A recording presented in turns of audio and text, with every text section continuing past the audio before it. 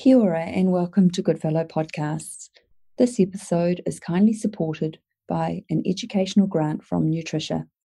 I'm Dr Louise Kugler, a specialist GP, and today I'm talking to Dr Annaliesse Blincoe about cow's milk allergy. Annaliesse undertook her medical training at the University of Auckland and completed her advanced training in paediatric immunology and allergy at Starship Children's Hospital. She has recently returned to New Zealand after embarking on a 2-year fellowship in Canada. Annaliesse works as a paediatric immunologist and allergist at Starship Children's Hospital and in private practice at 188 Specialist Centre in St Heliers. Welcome, Annaliesse. Thanks, Louise. So, Annaliesse, we're talking about cow's milk protein allergy. I wonder if you can tell our listeners what is meant by this term. Thanks, Louise, and thanks for the opportunity to present in my first podcast. So when we're talking about cow's milk protein allergy, sometimes the semantics can be difficult and confusing, and that's both for families as well as within healthcare professionals in our medical community. So in essence, this encompasses both the immediate, or what we refer to as the IgE-mediated food allergy, and these are the acute reactions, and really that's what I'm going to be focusing on in the podcast. It also encompasses non-IgE-mediated food allergy, and generally these are delayed reactions, these are gastrointestinal reactions that are thought to be due to other immune-mediated processes. So one thing I find helpful is when I'm talking with my patients is to explain that the semantics can be confusing, but it is important to try and separate them out because they are, in essence, two distinct clinical entities that have very different underlying immune processes and etiologies, and hence they have really different clinical approaches, particularly when it comes to diagnosis. And we're going to talk about that. So who to test, when to test, and when it is and isn't appropriate to do. It will affect management, and ultimately the natural history and prognosis is different between the IgE and the non-IgE processes. So I'm going to focus on the IgE, but I will delve a little bit into the non-IgE as well. So Annaliesse, you've mentioned etiology. I wonder if we can talk a little bit about that now. Sure. So as I was just mentioning, it is really important to determine whether when a patient presents to you with possible cow's milk protein allergy, is this reaction IgE-mediated or an immediate reaction or a delayed or non-IgE-mediated reaction. When we think about IgE-mediated food allergy, what we're seeing happen here is that the patient has what we call a skewed Th2 or an allergic atopic type response. And under this type of response, the B cells shift to produce allergen-specific IgE. So there we have the presence of these specific IgE antibodies against the food, and in this case, the cow's milk proteins. So when that patient is exposed to cow's milk, this will bind to these specific IgEs, which are found on the surface of our allergy cells. And if you think back to med school, these are our mast cells and our basophils. And if you look very closely at those cells, they're filled with a lot of preformed granules. These contain things like histamine and other inflammatory cytokines, leukotrienes, which really drive the inflammatory response. Now, once this has happened and these cow's milk bind, these antibodies cross-link and lead to degranulation and release of these allergic mediators. And what that leads to is a very acute and immediate response. So we see kids having responses from within minutes to generally up to 2 hours in IgE-mediated reactions. If you want to compare that to the non-IgE mediated reactions. So here I'm talking about more of the delayed gastrointestinal type reactions. So children with what was known really as the cow's milk protein intolerance, or the food cow's milk induced allergic proctocolitis, as well as other things such as FPI, so food protein induced enterocolitis syndrome. The precise mechanism here is unknown, but we think it's still immune driven, but again, it's delayed. So these are not happening, immediately, and generally not in the same way as we see our IgE mediated. And the key is in the history, so we're going to talk a lot about that. So how common is cow's milk allergy in infants or babies across Australia and New Zealand, and is it more common in certain groups? I'm sure everyone will know allergy is on the rise across the world. We're seeing massive increase in prevalence of all atopic diseases. So food allergy is really, really common in young children. And when they looked at an Australian cohort of all comers, really, so we're going to steal their data here, it really affects up to 10% of children, with around 1 or 2% of all infants, young infants, having cow's milk allergy. So that is actually reasonably common if you think, across our population. We know that it's more common in babies with, moderate or severe eczema. Babies with eczema are more likely to have food allergies, and kids with food allergies are more likely to have eczema. So there is that good Venn diagram there. And that babies who have a family history of allergy and eczema have an increased risk. So, for example, if you have a patient who has one parent with an atopic disease, there's the increased risk is about by 30% of having food allergy, and obviously more if there's additional food allergies and other allergies in the family. What we don't know in terms of ethnic groups in New Zealand, we don't have great data for that at this time, but it is something that we are keen to look at, obviously through our data that we have, at Starship. The data for the non-IgE mediated is really tricky. So while the IgE mediated accounts for about 1% of children, the presentation of the non-IgE mediated is really, really difficult. So these are often very young infants. The signs and symptoms can be very vague. There is no reliable testing for these patients. So we'll talk about how our skin and IgE testing is not useful in these patients. So the diagnosis can be uncertain. But interestingly, some studies have reported that perceived adverse reaction to foods is around 30%, with cow's milk taking up a great proportion of that. Now, that will encompass patients that may have things like colic and reflux, which now we really have moved away from thinking that cow's milk has a great role in that. We don't recommend elimination in those cases generally. So we don't quite know the numbers, but could sit anywhere, I must say.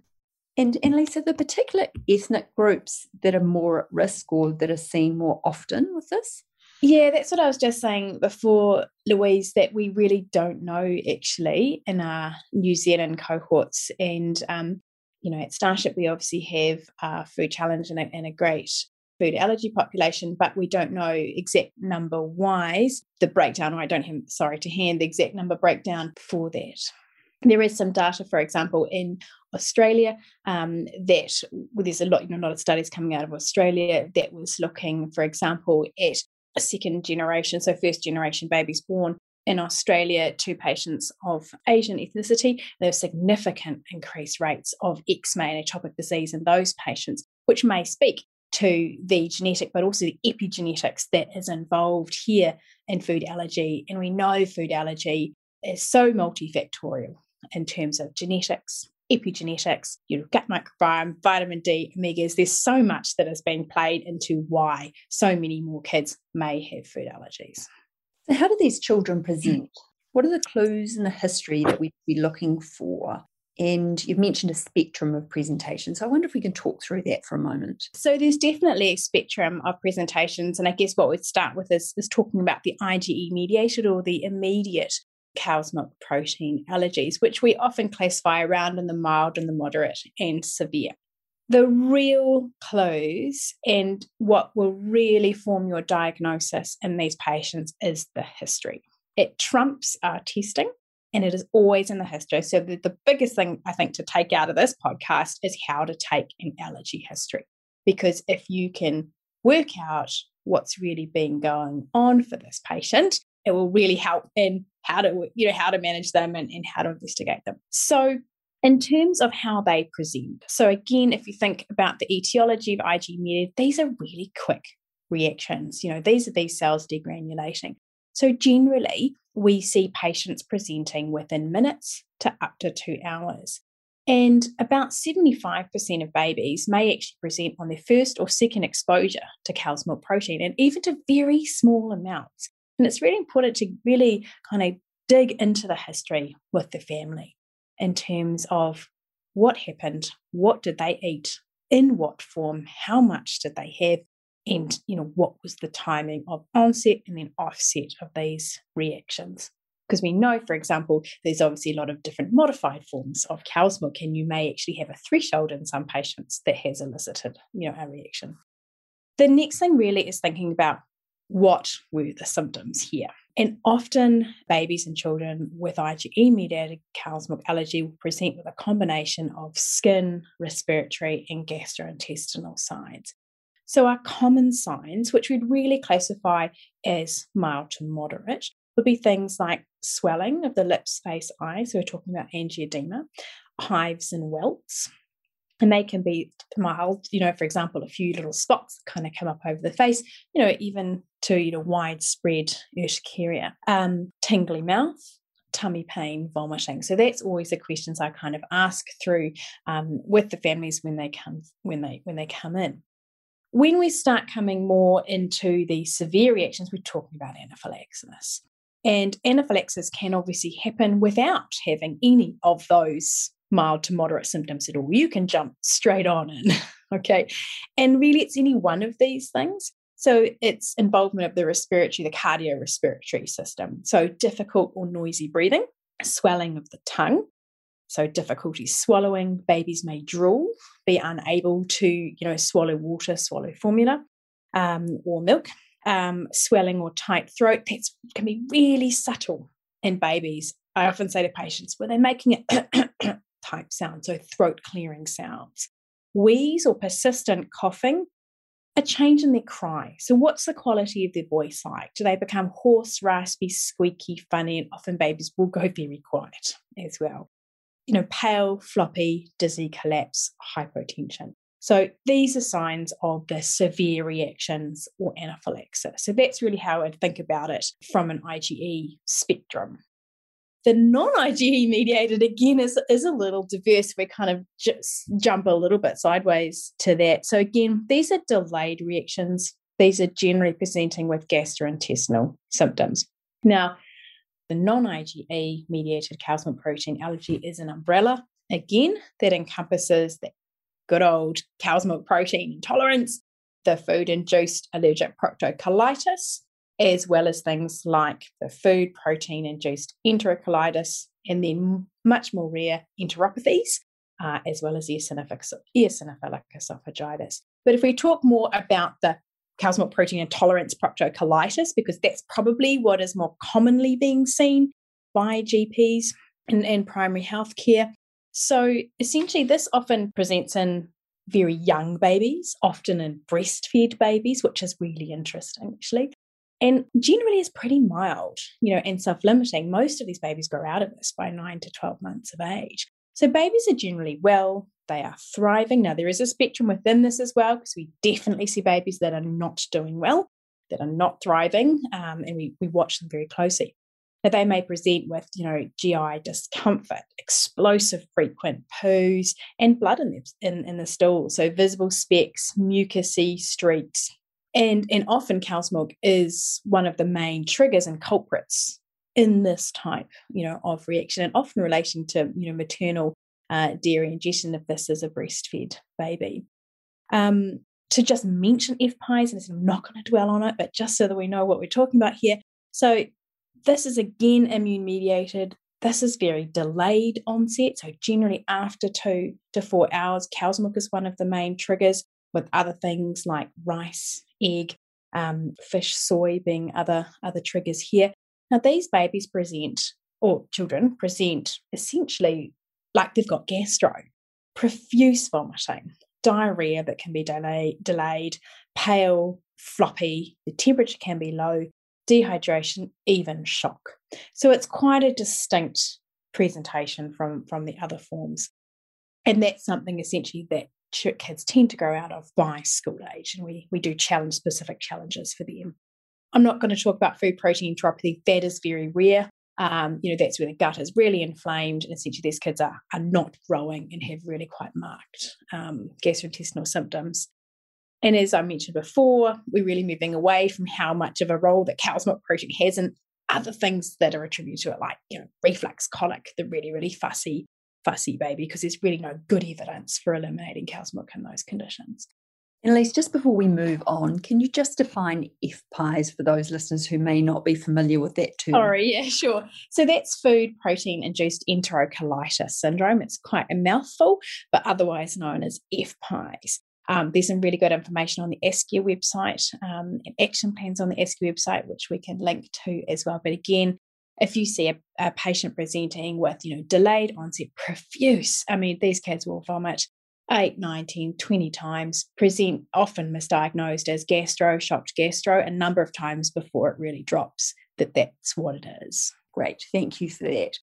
So next we move on to examining our patient. What do we examine? So I think that, number 1, 2, and 3, we always look at whether this baby is happy and growing. And I think that is the most important thing. What's this baby's nutritional state looking like? Because when we're talking about cow's milk protein allergy, we're actually talking about taking out potentially a significant nutritional aspect in a young baby. So that is important. So always, plot the growth, look at the trends, see what they're doing for both the IgE and the non-IgE mediated. These babies may be more atopic. So of course, any sign of eczema, what's their skin looking like? And we work really, really hard with our families and babies to optimize their skin care, because having a better skin barrier essentially means less of a trapdoor that's open for those lovely allergy cells to become sensitized to food proteins, that are around in the environment. And we know that happens. So we work really hard. It's important, to manage eczema really well. And again, we kind of talked about it before. If this patient, you're seeing this patient and they're having acute reactions, then again, we're looking for those signs. So urticaria, hives, angioedema, swelling, and then any, evidence of cardiorespiratory involvement. So investigations, you talked briefly before about skin prick testing and IgE testing. So I wonder if we could talk about what is the most appropriate test to order for these children.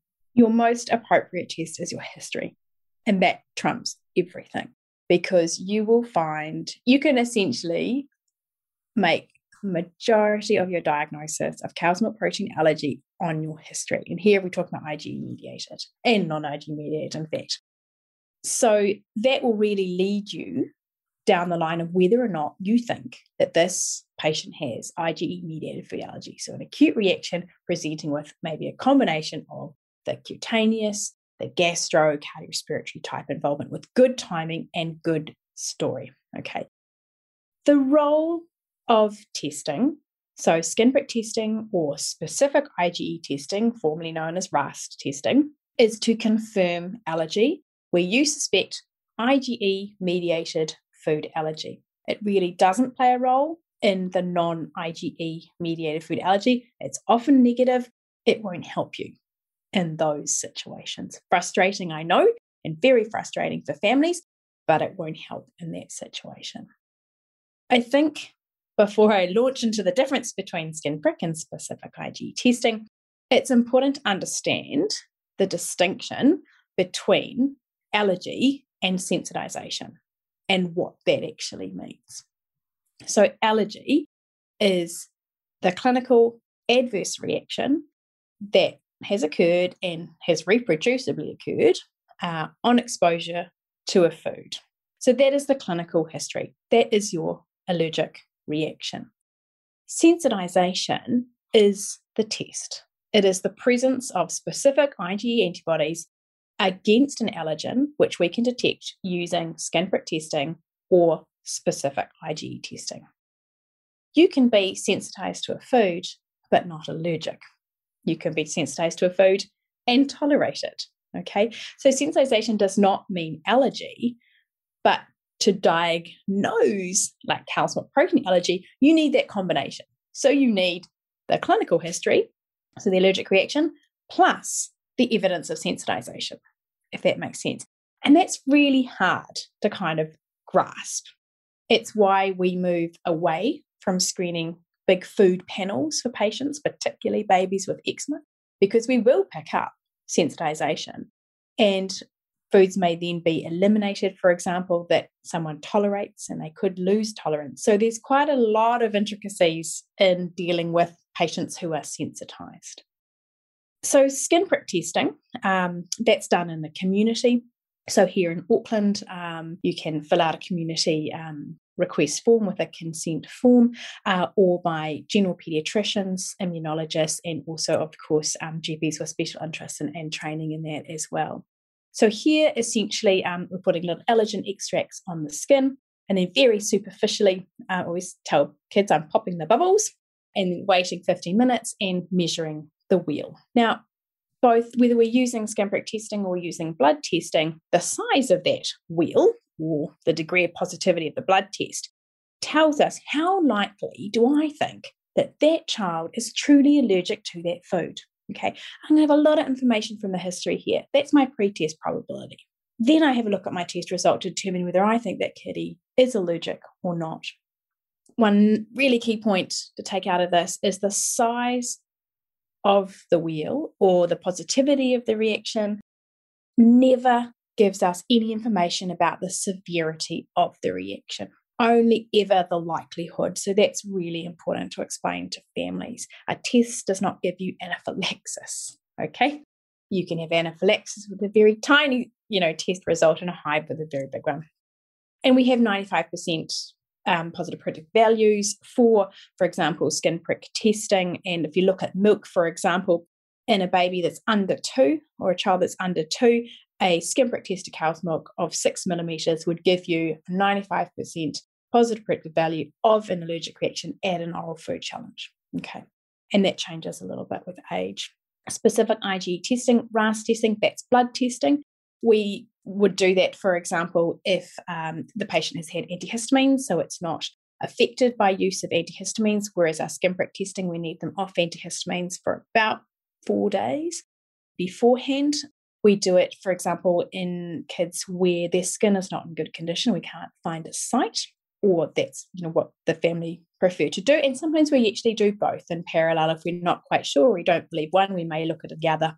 And sometimes we look at specific components in our specific IgE testing. Again, same thing runs true.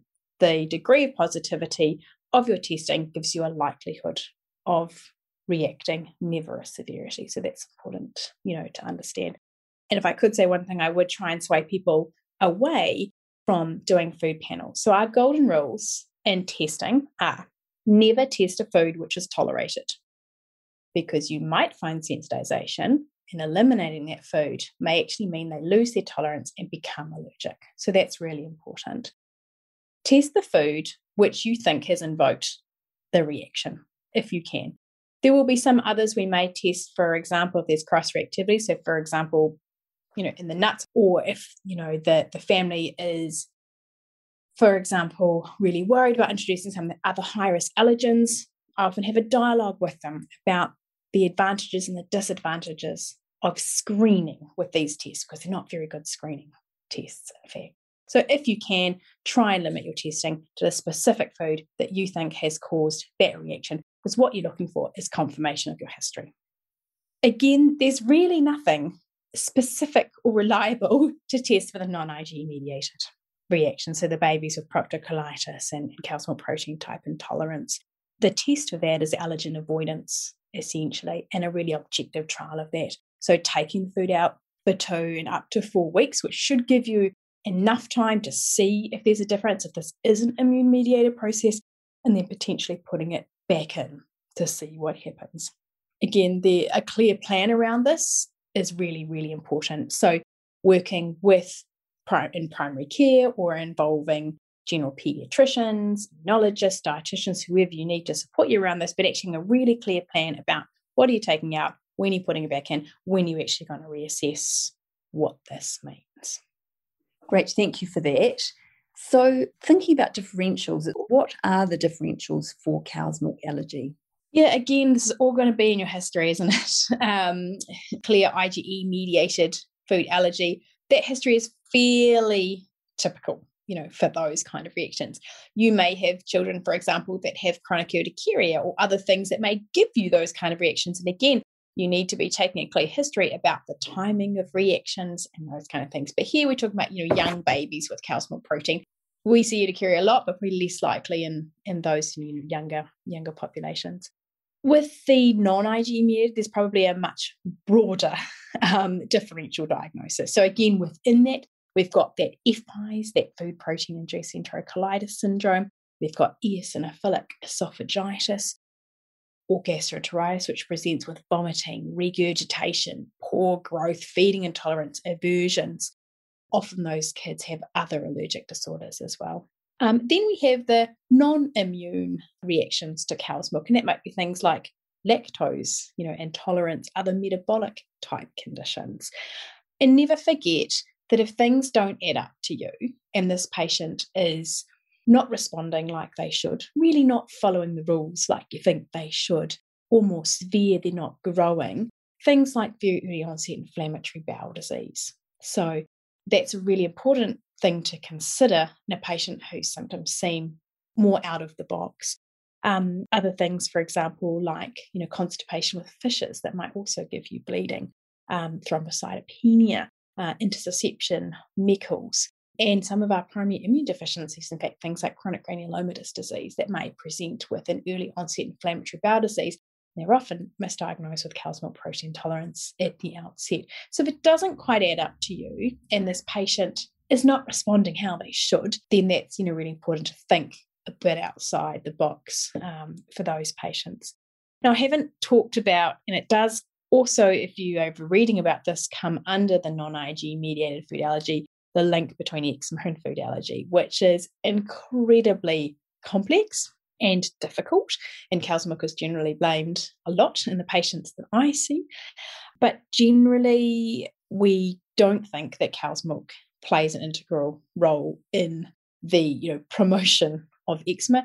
And I try very hard to stay away from empiric elimination of cow's milk in those patients, because they may lose tolerance in those type of settings. So thinking about the diagnosis now, can a diagnosis of cow's milk allergy be made in primary care, or does it require specialist input? Absolutely. And I think that's in fact where majority of our diagnoses are made. And our primary care teams probably look after, a huge proportion of patients with mild and then, more moderate and severe reactions to cow's milk. So as I've discussed, and I know it's my key point 1, 2, and 3, the most important thing we have is the clinical history.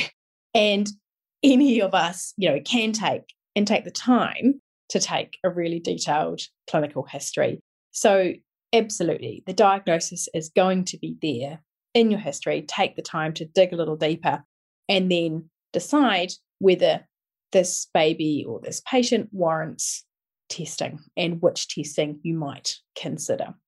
Again, the other key point, only test the food that we think is the culprit. So cow's milk, if we think they've got an IgE-mediated reaction to cow's milk, and steer away from food panels if you can. Similarly, in non-IgE-mediated cow's milk protein, again, the diagnosis is the history, with first management being a planned and structured elimination reintroduction. And that absolutely can be done in primary care. Red flags are something that GPs and most doctors and healthcare workers like to know about. So are there particular red flags that would prompt an early referral to a specialist service? And if we are referring, previously mentioned, general paediatricians, dietitians, immunologists, who are we referring to? Sure. So I think if we think about what we need to see outside of primary care, first of all, patients who would have a definite or possible history of anaphylaxis. So patients who have the more moderate and severe allergic reactions should be referred. This will depend on where you're based, essentially, as to who to refer these patients to.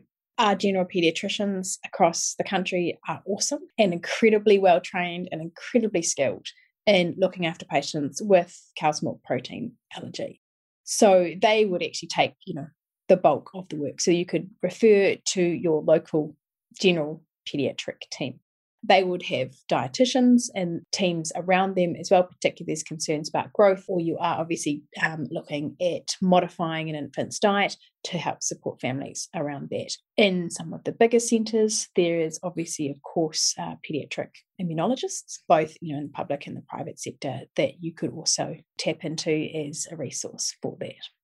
The other reasons for referral would include allergy to cow's milk in a young infant, because cow's milk actually makes up a really huge part of their nutritional intake, particularly in very young babies. So babies that have cow's milk allergy and also other nutritionally important foods, it is important to refer so that we can really diagnose, assess, and institute, management for these kids. Always, if there is uncertainty about the diagnosis or about how to interpret the results, I remember I have distinct memories of being a house surgeon, a pediatric house surgeon, and looking at my first specific IgE test and having absolutely no clue of what it meant. What was this 3+? What did the degree of positivity mean? They're really tricky. So if you're actually got a result and you're not sure, do actually ask someone, what do you think that actually means for this job? Because it could be really important in terms of how we manage them. In patients who have food sensitization. Okay, so these are patients where they haven't had potentially that food and you've picked up that they have positive testing. What do you do with those patients? Okay, so in some of those patients, we may need to actually organize oral food challenges, which is another one of our tests actually. Really our diagnostic test, it's our gold standard diagnostic test to really clarify, does this patient truly have allergy or not? Or is it at a level that is so high that I'm going to say, actually, the likelihood is this kid's truly allergic and they need to avoid. So that's important to actually pull out and maybe give the patient a chance to either be challenged or, the decision made about avoidance. And if there is, if a guest thinking away from the infants, but to, kids who have persistent food allergies, so we're coming into school age kids, persistent food allergies, kids that might have other risk factors, so poorly controlled aspirin food allergies, those kind of things, we need to be thinking about some of the risk factors for reactions as well. For the non-IgE mediated cow's milk protein allergy, big ones would be if there's growth concerns. Okay, so again, a lot of these cases are mild. They outgrow them by 9 to 12 months. Okay, but if there's growth concerns, there's nutritional concerns, they have marked proctocolitis, you're concerned that there may be one of those other conditions going on that really doesn't fit the box, they really don't respond well to targeted eliminations or trials of different formulas and other options, which we'll talk about, in patients that have FPIEs, or you're wanting to think about challenging food. So those would really be the reasons that would prompt referral. Where you refer is going to depend on where you are and which resources that you have. So we've got a baby infant child who's been diagnosed now with cow's milk allergy. Thinking about treatment options and management, I wonder if we can talk about these for a moment. Yeah, sure. So if we, again, focus on the IgE-mediated food allergy, the first thing really is avoidance of the allergen. So initially, we would recommend avoidance generally of all forms of cow's milk protein or dairy. Why I say initially is the natural history of cow's milk protein allergy is actually very good. So about 80% of children with cow's milk protein allergy will outgrow it by school age.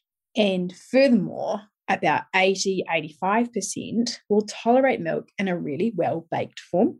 So once you essentially change the protein structure, you change the matrix, you have conformational changes in your allergen epitopes, some children are more likely to tolerate it in this form, which means we may be able to introduce those specific forms or modified forms of cow's milk into their diet. So that really is important when we think about the natural history of food allergy and how we might manage this child coming through from being a young baby through towards, school age and on from there. But if we think back to being a young baby, pre-solids and, potentially starting there, we are going to recommend avoidance of cow's milk. Probably another key point to say is that breastfeeding is safe in all forms of dairy allergy. Okay, so we don't recommend elimination of cow's milk from the maternal diet if this is a breastfed baby, okay, in IgE-mediated cow's milk allergy. Okay, so then we really need to consider what alternatives do we have to cow's milk. Now, if this is a mild to moderate reaction, so not anaphylaxis, and the baby is over 6 months of age, then soy and soy formulas may be reasonable to try. If they're under 6 months of age, then we jump towards an extensively hydrolyzed formula in the younger babies. and they'll be calcium fortified if they are soy-based formulas. Any additional formulas we use, always make sure that we've got calcium enriched and fortified. If that's not tolerated from a soy perspective, then we would step towards extensively hydrolyzed formula. Now, if we're dealing with more severe reactions or anaphylaxis, again, soy may be an option here. If not, then we would go towards elemental or amino acid based formulas that really don't have any of those residual cow's milk proteins there. So that would be the first thing that we do when we're thinking about other feeding alternatives. It's not a breastfed baby. And then going through, we would monitor the trend of, testing and taking history every time that we see these babies. And often we would see kids with cow's milk protein allergy on an annual basis initially to repeat their testing and watch for any sign of improvement or resolution. We often refer them for a milk and baking challenge at around 12 months of age when they're taking things of a muffin type consistency. We used to think that being able to tolerate things like muffins and biscuits and on a regular basis may help promotion, of tolerance, but actually these kids may also have been, going to outgrow them anyway, and it's just a different phenotype. The answer to that's probably in between, actually. So that's something we consider once they hit around, 10, 12 months of age and are eating that. And we may liberalise things depending on what they're doing. We always ensure, I guess the one big thing around IG-mediated food allergy and cow's milk protein allergy is safety. So we always ensure that the patient has a current action plan, and those are readily available on the ASCIA website. So we're going to link to that with this podcast. And there's action plans, both including antihistamines and also action plans for anaphylaxis. So in patients who have mild to moderate reactions, we'd always make sure that they have antihistamines, and in patients who have more severe reactions, then we would obviously recommend that they carry an EpiPen. EpiPens, unfortunately, aren't funded in New Zealand, and patients do have to purchase those. They don't need a script, and that's one thing that we often talk them through, with the cheapest place being online pharmacies, really. So, the recommendations for carrying an EpiPen would be clearly if you'd had anaphylaxis before. If there's social factors, so if these families are living very remote or are travelling to places where they won't be able to get medical attention easily or might be more exposed, to foods. If they have underlying respiratory disease, bad asthma, those kind of things, or if the family would like home. So there's a kind of the dialogue that we have with families around EpiPens, and we spend a lot of time going through action plans with them, directing them to the ASCIA website and training them and using EpiPens. And there's e-training, on those websites as well. For patients, we were introducing foods, like cow's milk protein. And when we're thinking about introducing, milk as an ingredient in baking, we may do that as a challenge in hospital. We may also do it at home, but that's going to depend on what kind of reaction did they have first. So generally not anaphylaxis. And, who's at home? Where do they live? How does the family feel about this? And what was the testing result? So, there's quite a few things that kind of play into that as well. And as I said, we monitor them on an annual basis to see whether we think that they may be outgrowing it. For the non-IG mediated, again, they have a really good prognosis in general. Most of these kids will outgrow this by about 9, 12, 18 months of age. It seems a long time for the family, but it is important to reassure that generally, as things mature, these things do tend to phase out. And I have a really open dialogue with families around how we manage this, because I think we have to take their consideration very much into account when we start modifying things in very young babies' diets. So here we're talking about that cow's milk protein tolerance and proctocolitis. So if this is a breastfed baby, then we may start, for example, with strict maternal elimination. So all forms of dairy out of their diet for 2 to 4 weeks to see if we can get improvement. And remember, it can take a few weeks for things to actually settle down. You're not going to see an improvement in 2 or 3 days. Okay, this is going to take, a few weeks. The gold standard here is to retry it. No one ever wants to do that once their baby is good, and we have to be aware of that, okay? If that doesn't work, and I always give families a bit of we're going to try this, and then this is the next step, and then this is the next step, because telling a mum that she has to stop breastfeeding is huge if that is incredibly important to her. And there's a lot of, things tied up in that, which we're all, aware of. So then we might need to consider other alternatives. So things like soy is the first step. That doesn't work, extensively hydrolyzed formula, followed by elemental formulas, and they need to be very objective trials. We took that out, we changed it. Did it work? Yes, no, before we progress, onto the next step, really. Monitoring the weights, monitoring the symptoms, checking in on how they're doing. And often when I reintroduce foods into their diet, I often do it before the babies hit 12 months, so around 10-ish months of age. And I often say to families, hey, look, let's reintroduce things in a modified form to start with. There is the Irish milk letter available.